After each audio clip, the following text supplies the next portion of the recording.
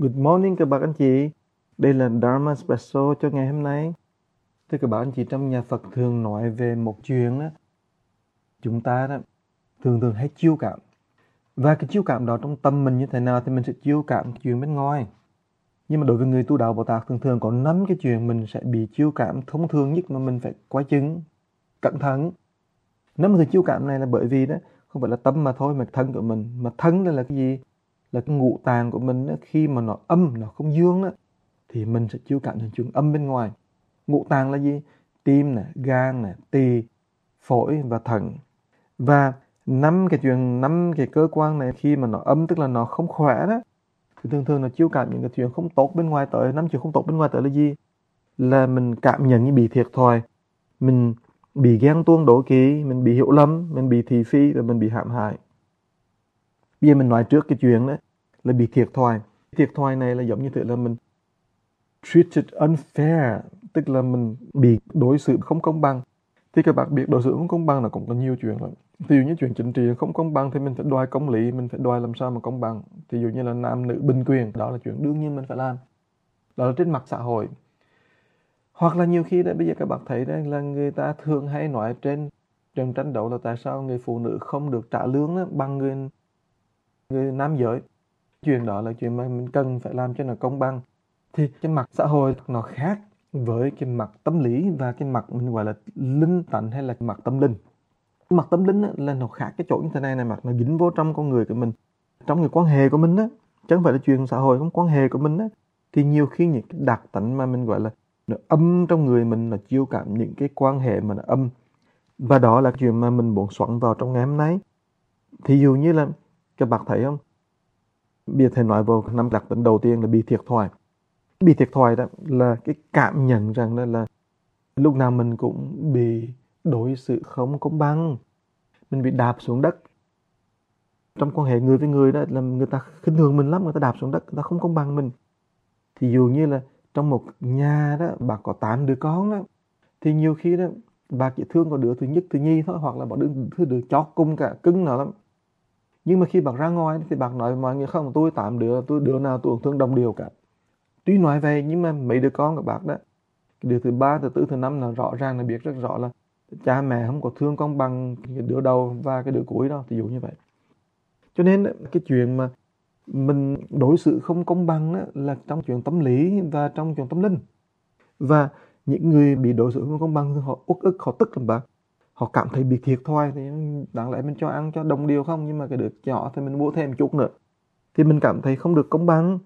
Cho nên trong nhà Phật thì mình kết hợp với cái ngũ hành, cái văn hóa của Trung Quốc hồi xưa đã nói đấy, thì mình thấy rằng sở dĩ mà mình có chuyện là mình cảm thấy không bị công bằng, cảm thấy là bị thiệt thòi là bởi vì âm thổ, tánh âm đó, của thổ nó quá mạnh. Thổ nằm ở đâu? Tánh thổ nó nằm ở trong tỳ của mình, nó quá mạnh đi. Âm thổ nó quá mạnh, nó làm cho mình đó là lúc nào cũng cảm thấy là phải cần được công bằng, cần được người ta khen mình, nâng mình lên. Và tánh thổ nó quá mạnh, cái âm thổ nó quá mạnh, âm nó quá mạnh, nó không làm cho mình cảm thấy nhẹ nhàng, bình đẳng được. Cho nên mình phải thay đổi quan điểm đó. Đầu tiên cả là mình đừng có nghĩ rằng chuyện trong cái quan hệ của mình với người khác đó, thì mình phải cần được fair, cần được công bằng. Mình đừng nghĩ cái nó quá lớn. Trong xã hội thì nhiều khi đúng rồi đó, nhưng mà quan hệ mình với mình tình thương với nhau, quan hệ bạn bè với nhau, quan hệ với cha mẹ, anh em, con cái, nhiều khi đó mình thấy người này họ đối xử với người kia đó ưu đãi hơn chút đấy, thì mình đừng có phân bì, mình đừng có tức giận mà nhất định đòi là người ta phải thương mình bằng như nhau được. Nhiều khi không cần cái đó đâu bạn. Mình nên khiêm nhường chút, thì nhiều khi mình phải tùy hỷ công đức với họ, tùy hỷ về chuyện mà người ta làm. Ok, fine. Và mình nên mở lòng với chính mình đi, và mở lòng để cho người ta cũng thấy sung sướng. Và mình đừng bao giờ mình cứ lúc nào cũng thấy thiệt thòi cả, lúc nào thiệt thòi. Mình vô mình ngồi ăn, ồ sao tôi ngồi tôi không được ăn này, ồ tại sao người ta không chú ý tới tôi ngồi cái này mà không ai chú ý tới, ồ sao tên tôi không được ai kêu cả, ồ tại sao mà thầy không khen, không bao giờ thầy khen tôi cả, ồ tại sao không ai lúc nào cũng quan hệ tôi nói cái này tốt. Mình cứ nghĩ như vậy hoài thì mình lúc nào đó mình cũng là tạo thành cái âm âm khí trong người mình, và âm đó nó đi vào trong tỳ, nó hại cái tỳ của mình, và ngược lại cái tỳ mình mà âm đó, thì lúc nào nó cũng chiêu cảm cái chuyện mà nó lúc nào mình gọi là không công bằng hay là bị thiệt thòi quá. Các bạn thấy không? Thành ra nó có vấn đề. Cái công bằng của xã hội, cái công lý của xã hội là một cái chuyện khác, nhưng mà chuyện cảm nhận là mình bị đạp xuống đất. Cảm nhận đó đó là cảm nhận do cái tỳ, spleen, pancreas, do cái lá lách lá mía của mình đó, nó không khỏe, không mạnh ấy. Khi nó khỏe mạnh rồi thì mình bây giờ mình nghĩ là lúc nào mình mỉm cười ung dung cả, mình chẳng có bao giờ mà mình khó khăn với người này người kia đó. Thì các bạn biết mình vô ngồi trong xe đó, người ta cũng dành nhau lên ngồi cái ghế đầu tiên. Thầy lái xe đó, khách của thầy, họ dành nhau lên ngồi trên của thầy. Thầy không hiểu tại sao nữa các bạn. Tại ra là bởi vì tỳ của họ không tốt. Họ nhất định họ phải đòi lên ngồi trên này để có sự chú ý. Và nhiều khi các bạn biết không, nhiều khi là thầy giảng bài đó, nhiều khi mình cũng thấy đó là học trò nó cũng kính hồn là bạn ơi, là nhiều khi là nó nhất định nó phải ngồi ngay cái chỗ đầu tiên để chi này, để mình có sự chú ý. Cái tỳ nó không tốt các bạn. Nhưng mà có những người thì lại khác nữa, cái tỳ không tốt một cách là tôi ngồi xa, tôi ngồi gần tường, tôi ngồi lẻ loi, tôi không muốn ai để ý tới.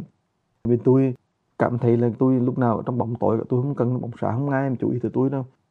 Mình tủi thân cũng không được các bác, mình nhục mình dưới lòng đất cũng không được, mình để mình lên trên ngọn núi cũng được. Mình cũng không mong là cái mặt đất lúc nào cũng bằng cả, vì mặt đất nó có đồi, có núi, có thung lũng, có lên, có xuống. Thành ra nếu mình chấp nhận tất cả, mình vui vẻ, mình hãy tùy duyên và mình sống một cách nhẹ nhàng. Không có cái gì là mình gọi là tức tối về chuyện là mình không được trồi lên. Cũng không cần phân bì so đo mình với người khác. Và mình nếu bị thiệt thòi đó, tức là mình bị người ta đó chơi mình đó, cho mình ngồi sau, đạp mình xuống đất, nói những câu đó mà mình thấy rõ ràng là mình gọi là không có fair, không có công bằng đó, hay đối xử với mình đó không mấy ngon lành tốt, thì mình cũng nhẹ nhàng thôi. Mình cũng không cần phải là tranh lên, phải đòi cho được. Người ta phải thương mình, người ta phải cho mình cái này, người ta phải cho mình cái kia. Không cần các bạn ơi. Ở đời mình cái đó nó chỉ làm cho mình thêm ấm thôi chứ không phải thêm dương. Nếu mình mỉm cười thì mình sẽ thấy, mình sẽ chiêu cảm những cái dương khí, chiêu cảm cảnh tới lại, và mình sẽ thấy người ta sẽ đối xử với mình khác đi.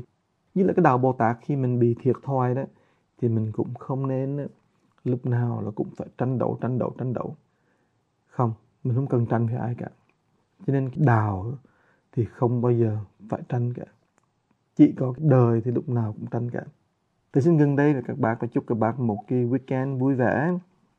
Cảm ơn các bạn đã lắng nghe, và chúc các bạn ngày hôm nay tĩnh và vui.